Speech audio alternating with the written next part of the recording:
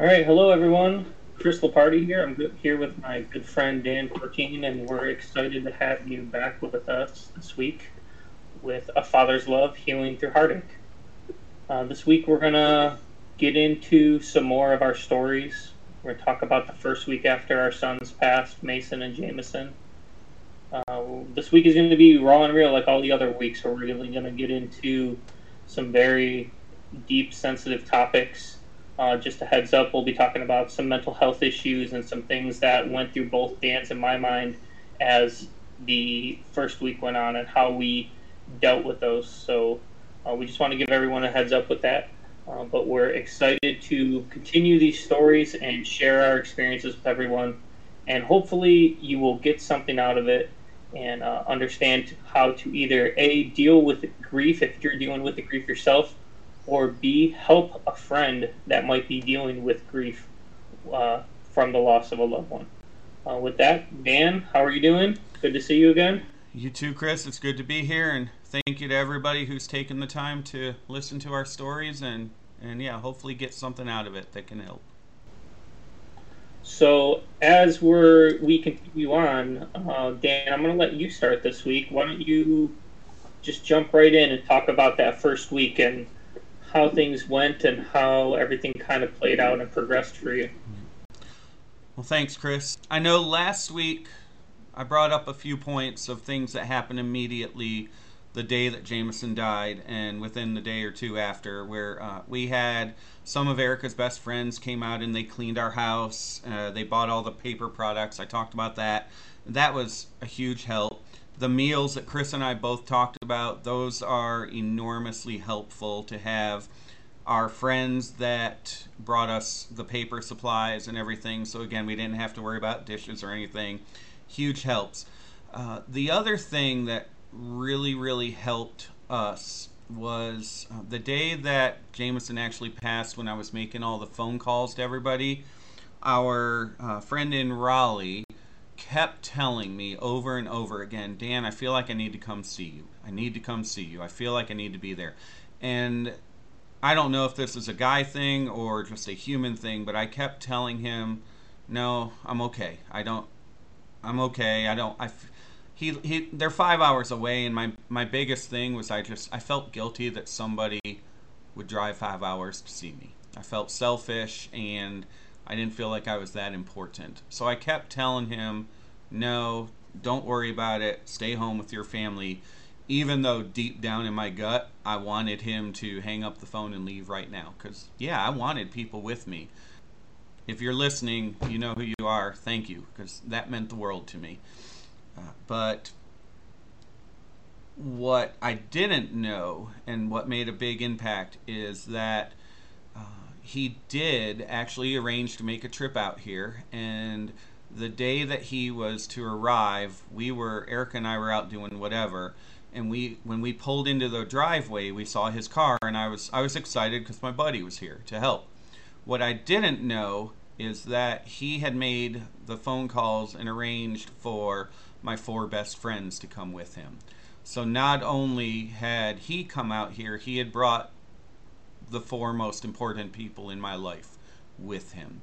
And they were completely unselfish. They were there for me, and they had no other objective. And they had all been behind our house. We have a little stream behind our house, and they'd been hanging out there.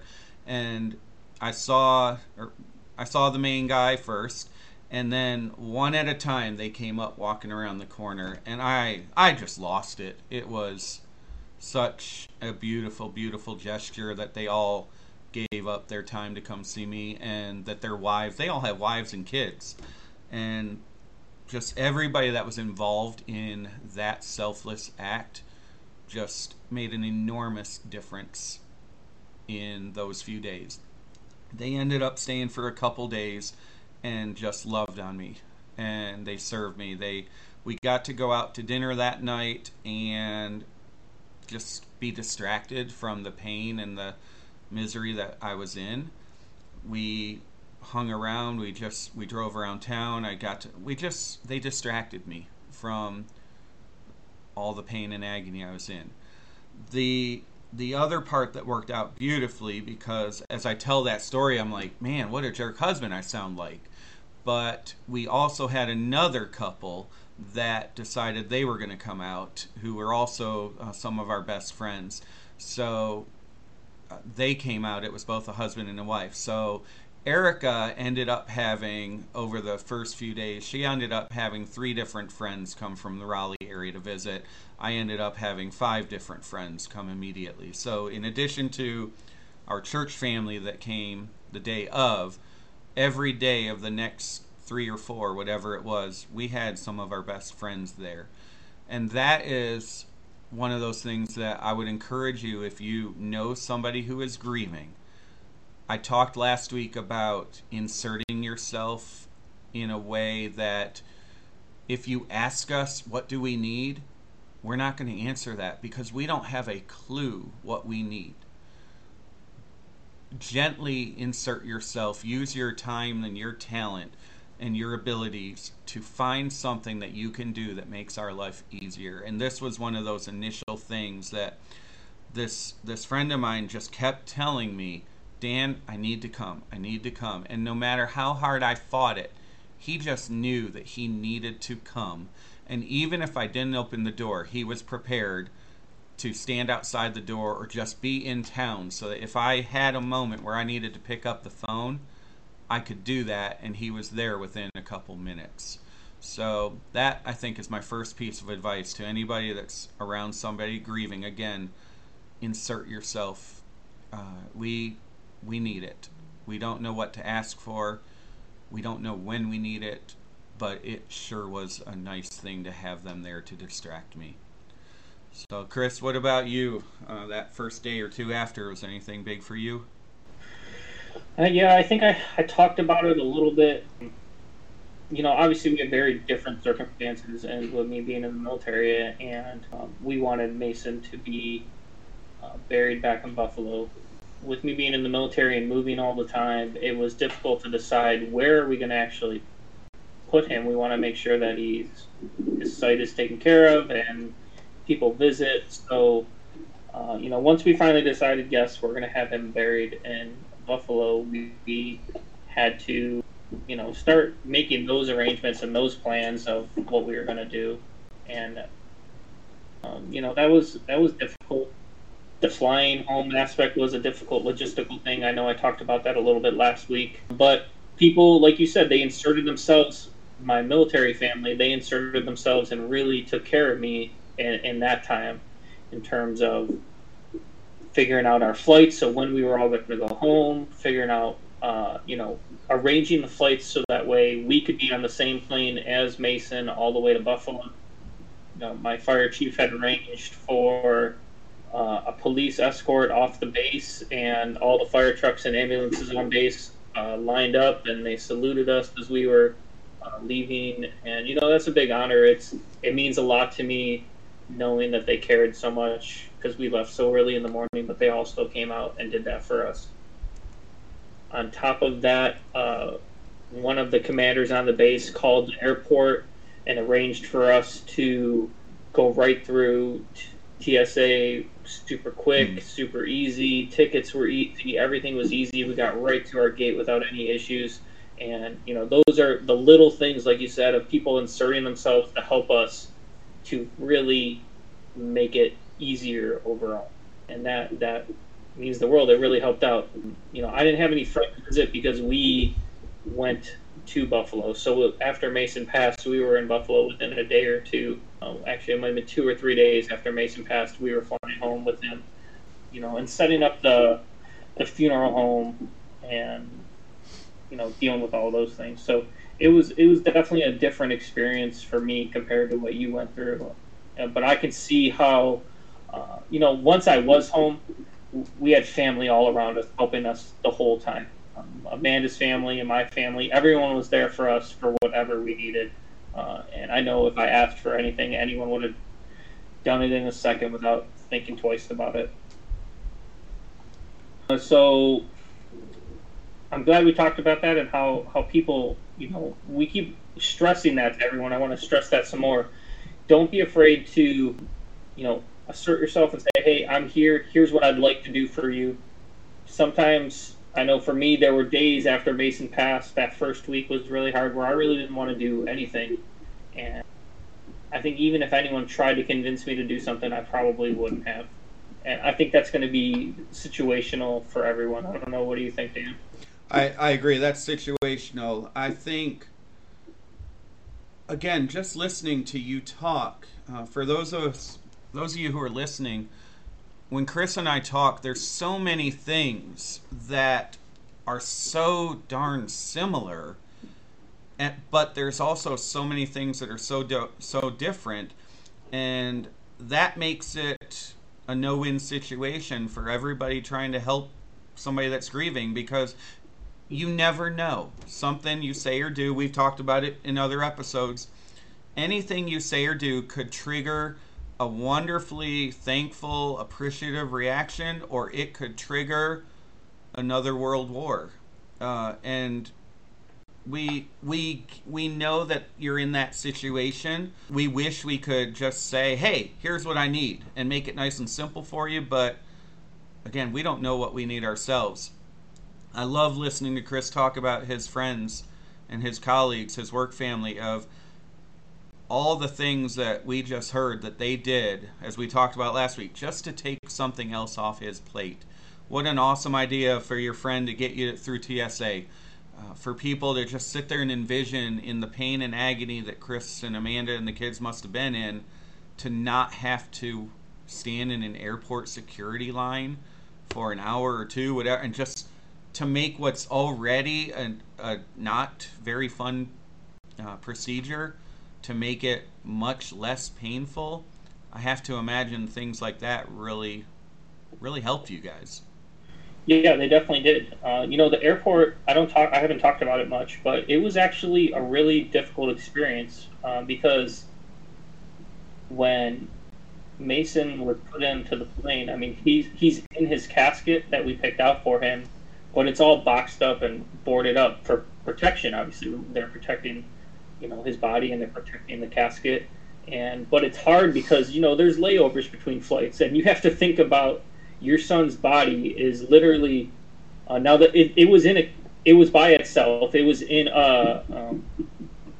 besides the box that it was in, it was also in a rolling cart up on its own. But it's out in the tarmac. It's by itself, and you know that your son's body is in there. And the difficulty of me just sitting in an airport chair at the window, staring at that for 3 hours or 2 hours, waiting for our flight. I can't explain that to people. There's just no, or getting on the plane for the first time. That's the first time. We've flown a lot, being a military family, and us getting on the plane without Mason and knowing that his body was under the plane. The difficulty of just thinking about that. The difficulty of watching them take the box out. Now, I will give it to the crews. I was very appreciative of how gentle they were with loading him. I watched the whole thing before I get on the plane, and I watched them take him off. Both times they did a great job. Nobody, you always hear the horror stories of baggage and how they throw that stuff around, but they did a great job, and I was very appreciative of that. Yeah. And I think you're hitting on one of the main points that we've talked about, that we're going to, I think this entire podcast for the next whatever number of years we do it, just for people to hear the mental health issues that we have and the things that we have to think about. Some of them are instances, and some of them are things that they're just continuous, and we deal with them every single day.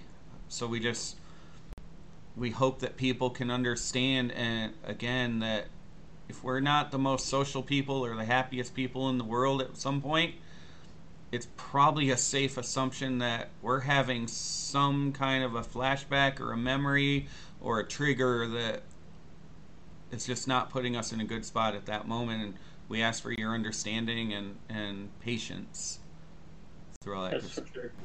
I actually today was just one of those days for me. I worked a shift last night where I slept over at the fire station, and I was on a fire truck in case we had an emergency, and I used to love that. That used to be what I lived for. I loved that part of the job. I loved I just loved being at the fire station no matter what. It was my whole life besides my family. And I actually don't like it at all anymore. The downtime, the free time, it lets my mind wander to places that I don't want it to wander.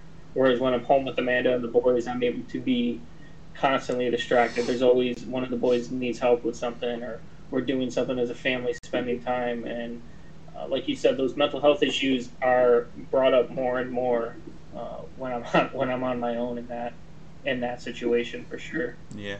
So I don't know if we talked about this at all, Dan.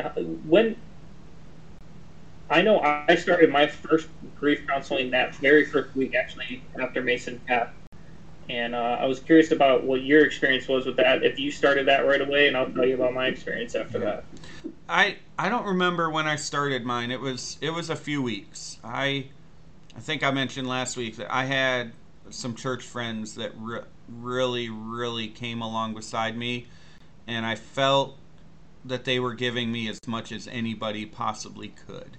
So that made me, comfort's not the wrong word, but comfortable, that I at least had that outlet to share what I was thinking in a real open and honest way, because again, it was the right people and that I trusted, and they were good listeners instead of good talkers. And so it took me a while. I think it was actually a few months before I went to an official therapist. And I may have mentioned that I only went to her once, and I walked out of there and I just felt like I wanted to talk to men, and I felt like, again, these church friends were doing a great job listening to me and just letting me be open and raw, and then trying to insert a little bit of wisdom and guidance for me. So I don't have much of a story on official therapy. Yeah. Well, let me tell you my story then. I started grief counseling right away that first week after Mason passed. Now it was virtual because we were still in Buffalo. So I actually talked to one of the therapists on the base I was at for mental health. And then we also tried a virtual family counseling one. I think you bring up a good point, though, Dan, that I really want to stress about feeling comfortable with who you're talking to. For people that are dealing with grief, if you're one of those that are listening to us and you're dealing with grief right now and you want to go to counseling, if you go to a counselor and you don't like them, there's no rule saying you have to stay with that counselor. Go find somebody you're comfortable with. Right. It took Amanda, the boys, and myself probably 2 or 3 therapists before we finally found one we actually really liked, and we still go to him individually and together as a family when needed. So if you're one of those people that you think that mental health doctors, you're not sure if you like them, try a few out, see what you feel comfortable with. Like Dan said, I went to a bunch of different grief counselors. I went to a chaplain on the base. I went to the therapist on the base, and I also went to those therapists off base. I actually, even though I'm Catholic, I did not enjoy going to priests for grief therapy. And here's why. Because a Catholic priest does not have any children. So they really can't have any kind of empathy because they really don't understand what it's like to be a parent. And I felt that right away. Like, I know he's trying his best, but he really just doesn't get what I'm saying right now. It's not making any sense to him at all. Right. So, once I found the therapist that I liked and started going on a regular basis, I still go every single week. I enjoy going because, I think we're going to talk about it next. Some of the horrible thoughts that we have after these, it's important to talk about. You cannot keep them bottled up because it just eats you alive inside. So every time I go to therapy, I know it's going to be difficult and I know I'm probably going to cry. But every time I leave, I feel better. And I can't explain it. I think it's because it's working. It's helping me cope the best way I can at that moment. So I encourage you, if you're listening and you're going through any kind of grief right now from losing a loved one, to consider seeking out mental health and just give it a shot. It doesn't have to be that first therapist or first doctor you go to. search around, try a couple, see what you feel like works for you, and go that route for sure. Absolutely. So, I know I talked about it a little bit. I don't know if you want me to go first, Dan, or if you want to go first. Some of the difficult thoughts we have that Yeah. Well, those thoughts that are not natural. yeah. That I went through that first week, and I know we talked a little that you went through too. Would you mind sharing those? Absolutely. And this is where, again, we just want to warn everybody ahead of time that there's some pretty serious things about to come this way. If you have kids in the room or anything like that, you might want to think about that, because we want to be real so that you all can understand what's going on. I know my first major mental issue was, I mentioned it last week at the hospital when we were told that Jameson had passed. We wanted him to be an organ donor, so we said our goodbyes pretty quickly, and we really wanted to stay there and just hug our boy for a lot longer. But we knew that the longer we were there, the longer his body would be, I don't know the best way to say it, but just dying and decaying, and his organs would not be healthy for somebody else. And so we said our goodbyes and we went home, and we left it up to the hospital staff and everybody to do what they needed to do. And we live in a small mountain town in western North Carolina, a very small hospital that isn't even close to equipped to do anything close to an autopsy. And it turns out that they send the bodies of deceased to Winston-Salem, which is about 2.5 hours away, maybe 3 hours away from here. And I just made the assumption that they heard me loud and clear that we wanted his organs donated and it would be taken care of. And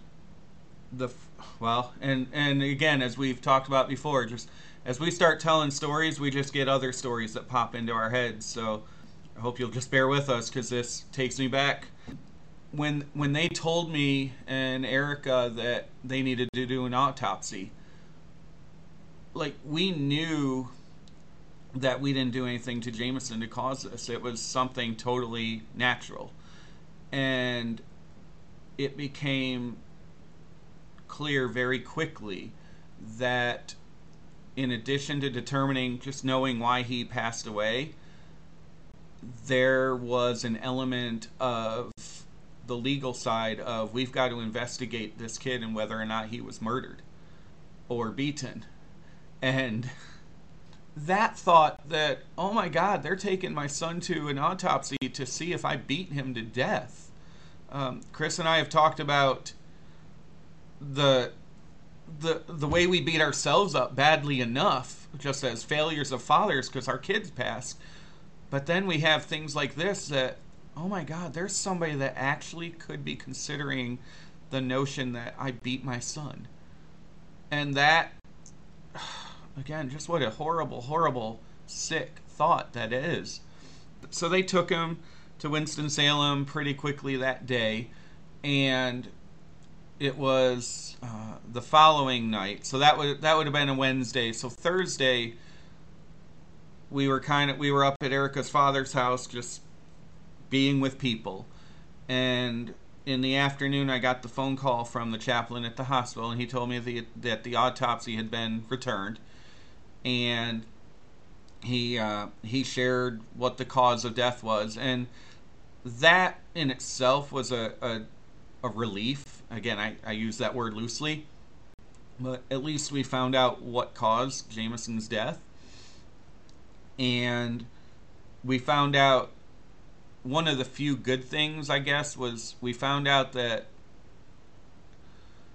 I think I shared that I had stayed up all night wondering if I should take him to the hospital or not when he was sick.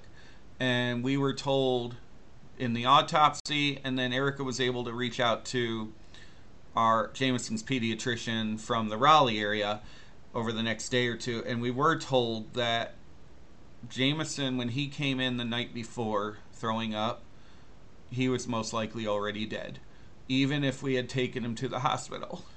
right away.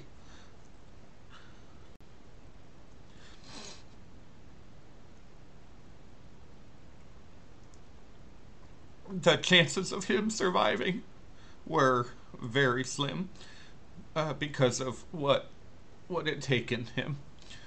So that was, again, I use the word loosely, but that was encouraging.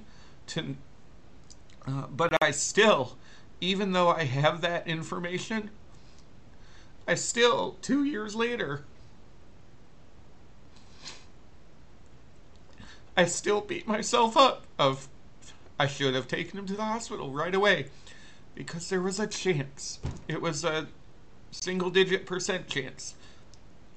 But at least there was a chance that maybe they would have ignored the flu symptoms and they would say, hey, you know what? We're going to test and some miraculous surgery will save him. But again, I just think that's one of the many mental health issues that Chris and I will talk about, that they just haunt us forever and ever, and it doesn't matter what answers we get. There's some things that just hang around forever. And then, so beyond that, when I was talking to the chaplain, when he told me what had caused Jameson's death, we talked. Again, I talked about where's his body right now, and he's like, okay, it's already back. They had already. So again, my heart, when I listen to Chris talk about his situation, it rips my heart out to think about having to trust other people on an airline that loses luggage often to transport my son's body across the country. I can't even begin to picture what must have been going through the Lepardi's minds. And here I am on a much smaller scale, but I'm wondering, okay, where's my son's body right now? And the chaplain told me it was back in town. It was at the hospital already. So that was encouraging because I knew where my boy was. And he told me it was ready for the funeral home. I just needed to call the funeral home and have them pick up my son. And then we got to the fact of I asked him, what about his organs? What organs were they able to save? And you could tell right away from he paused. And I just knew right away that this was not going to be what I wanted to hear. And he told me that they didn't have a refrigerated car to transport Jameson's body to Winston-Salem and back. So that, I don't know, is that a result of living in a small town in the mountains? Is it that they forgot? Is it that they didn't care? I don't know. Could they have not have picked up the phone and gotten a refrigerated car from a hospital 40 minutes away? That's a pretty good size hospital. 2 hours away there's a major hospital. That was not what I wanted to hear. That the one thing at that point in our life that could give us any hope and any joy, again I use that word like loosely, the one thing that could have really maybe helped us was knowing that in our pain at least some other kids maybe were saved. And that, not only did our son get ripped away from us, that hope of helping other kids got ripped away because we don't have a darn refrigerated car. I mean, surely we could have gotten something refrigerated to transport him to save kids, and that was not made possible. And that's one of those things that I think, at least in my situation, it haunts me. It still haunts me, and it probably will forever, that every time I hear of a kid dying and they were an organ transplant, I am thrilled to death that happened and that kid's death was able to help other people. But then it takes me right back to just pure anger that we didn't get that opportunity. So I think, just in the first 2 days after Well, I guess there were two major mental issues that I was dealing with that I still have today. So, Chris, I'll turn it over to you. Yeah, wow. So, Dan, we've been talking for a while now, and that's the first time I heard those two stories. The first, the legal one. I mean, like you said, wow, that is. I cannot fathom that. But it makes sense, like you said, with today's world, they have to consider everything, and that's a hard part for dads like you and I, who we take very seriously our jobs of protecting our family and protecting our children. And it's almost like another slap in the face and insult at that moment, at your worst moment in your life, and they throw that little slap in the face. While we know legally why they're doing it, we understand. Wow, that's got to be so painful to deal with. Um, and then, wow, the organ transplant. I'm sorry you had to go through that. That is a horrible, horrible circumstance that you shouldn't have. You would think at any hospital that they would have a game plan for that. And like you said, the fact that uh, other children could receive Jameson's organs because of what I feel like, just listening to, like, someone didn't plan accordingly. That's such another insult to you and your family, and I'm sorry you had to go through that. Wow. Well, like you said, talking about the hard things that go through our minds when those first couple of days go through. Some of the hardest things that went through my mind were, I think I've talked about it a couple times. You know, as a father, you feel like your job is to protect your family and protect your loved ones, and those first couple of nights where Mason was at the funeral home, 10 miles away, all by himself, I felt really like I failed. I felt like a failure for sure. And the sadness, of course, on top of it doesn't help. And then once we finally, went through the whole thing of getting Mason back to Buffalo and having his funeral, the first night after his burial was the hardest for me, I think, because it really solidified for me that I knew he wasn't coming back. We know that. I know you know that too, Dan. We know they're not coming back, but there was something about him finally being buried where it closed the chapter of Mason being with us for us. The thought of Mason being in a cemetery underground in his casket alone in the dark, like, your mind's not thinking in the right mindset, if that makes sense. You're not thinking logically anymore. Your thinking is just completely changed at that moment, and that's the only thing I can attribute it to is, a hard part, and I've talked to my therapist about it too, is, the thought of my son being in his casket slowly decaying. I don't know why that's something that's popped up in my mind or why I've thought about it, but my therapist has said that others have thought about that as well, and it's I don't know why, but that's a hard thing that I've thought about, and just those difficult things in our mental health that pop up, you just don't want to think about, and that's one of the more difficult ones I've had to deal with for sure. The fact that Mason is not coming back. Obviously, he's underground, and I can't visit him. I can't visit him as often as I want. Now, after he passed, the first 2 weeks that we were in Buffalo, I went to his grave every single day. I sat there, I talked with him, I wrote in a journal, whatever I could do to get through the moment. And but then, man, that day of leaving,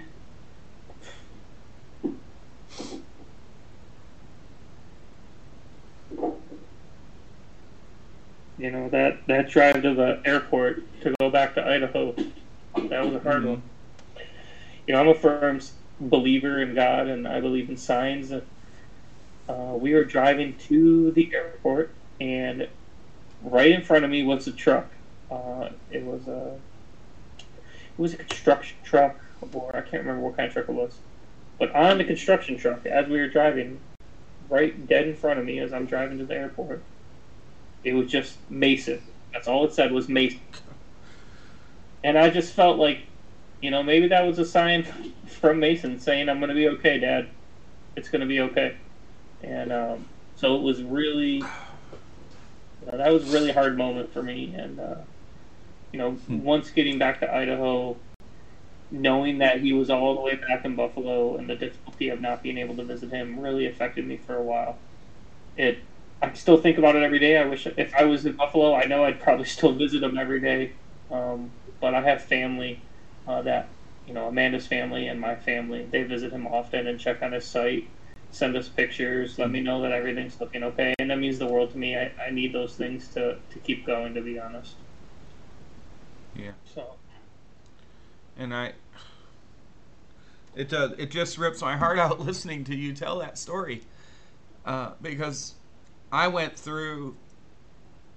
Yeah, we went through the decision of what do we do with Jameson, and again, we're Christians, so I struggled with cremation. Is it biblical or not biblical, or do we bury him?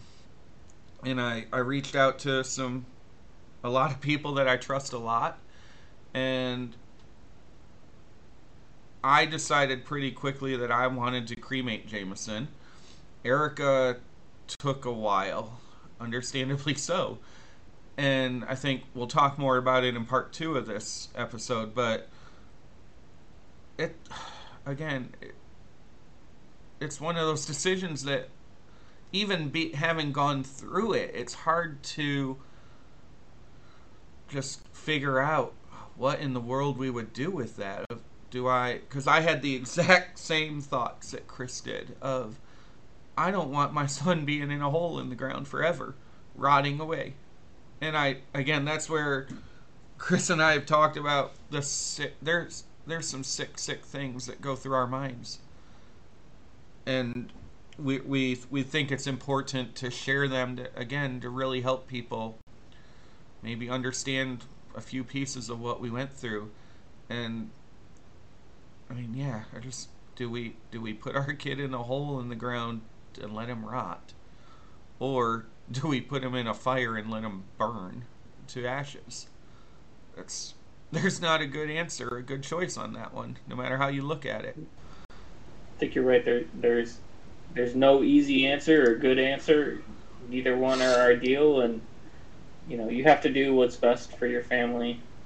So for those that are listening that want to help out with grief, I think it's just important to understand when it takes time. I mean, Dan is 2 years now. Mason, we've lost Mason coming up on the 1 year mark next month, and legit, probably last month was the first month I felt any kind of little bit of normalcy, and it was really little, to be honest. Like, I could wake up and my first thought wasn't, "Oh, Mason's not here," because that was my thought every single day for the first 11 months. So those are just difficult things for people to understand that, hey, whatever you can do to help out. That first month after Mason passed is probably the same for you with Jameson. You get a ton of help, but as the time goes on, the help becomes less and less. And that's okay. I think Dan and I, Amanda, Erica, we understand people have their lives and they're going to get back to those lives. And that's totally understandable and normal. We don't expect everyone to deal with the grief like we have to deal with the grief. But I have an understanding of, like, me at work. If I got to close the door because I'm having a moment, man, I close that door and I'm not answering the door for anyone. I'm not doing anything at work, and it is what it is. And, Dan, I think that might have been difficult for you with being a teacher. If you're having a moment, you can't just say, hey, hold on, kids, I need a moment. That's not the way it works as a teacher. So I know that's probably a little more difficult on your end. This is jumping ahead for me because I took a month and a half off, whatever. But that was one of the things when I did decide to return to work. My boss had already arranged it. And, again, it's just another great example of what people can do, that there's as little a chance as anything that it can go wrong. But my boss had already arranged it that if I had a moment, no matter what it was, when it was, what caused it, whatever, I just need to call the office, and she was prepared. She had a list of people that she would call that would be in my room within a minute so that I could go. Whether it was just a quick walk around the hall, sit in a room for 30 minutes and bawl or whatever it was. She had already arranged that system. And they had, in addition to the phone call, they had made a set of cards that just said, I don't remember what it said, I need help or I need a break. And I just needed to send a kid with that card and no questions asked. There was somebody in my room within a minute or two, and I just went and had my moment and came back when I was ready. And it's just one of those amazing examples of everybody can do something. It's not always easy to figure it out what it is, but everybody can do something to help take something off our plate or to help protect us, surround us with love or something. And it's not something that, again, as Chris just said, we get that after a month or two, you guys have to go back to your lives and your family. We get that. But selfishly, we still need you forever. And like Chris said, I'm over 2 years in. I still need people. Erica and I feel like we're on an island right now. Probably the worst that we've felt in the 2 years. And it's just hard. So as much as possible, whatever you can do to keep supporting us, it's appreciated and it's needed. And Dan, that makes something we can maybe talk about in the future. Something I'm nervous about, I've read in other grief books, is that the second and third year are actually harder than the first year. And maybe that's something we could talk about in the future for sure, because everything is still so kind of fresh and raw for me compared to you've had to deal with it a little longer now. So I think that's a good topic we can discuss, either in part 2 or in the future for sure. Absolutely. For me, my work was great in terms of just, I went from riding on a fire truck and making important decisions affecting people's lives to no longer doing that and just working on administrative stuff for the rest of the time. So that's really kind of as a firefighter, because you really want to get out there and help people, and that's what your whole job is every single day, is you go to where people are having issues and you help them with those issues. But I know I needed it, and like I said, it wasn't until just last month where I started riding a fire truck again, occasionally 1 or 2 days a month to help out. If you're a boss and you have an employee that's going through this, maybe that's something to consider. How can you help lessen the load for them to, not move on, but learn to deal with their grief, because it's going to take a while for sure. Absolutely. So, well, yeah, Chris, I think now might be a good time. You want to take a quick little break? Yeah, that sounds good. All right. So, everybody, thanks for tuning in for this week. Chris and I are going to take a quick little break, maybe gather a little bit of composure, and we're going to come right back with part 2 of this episode in just a few minutes.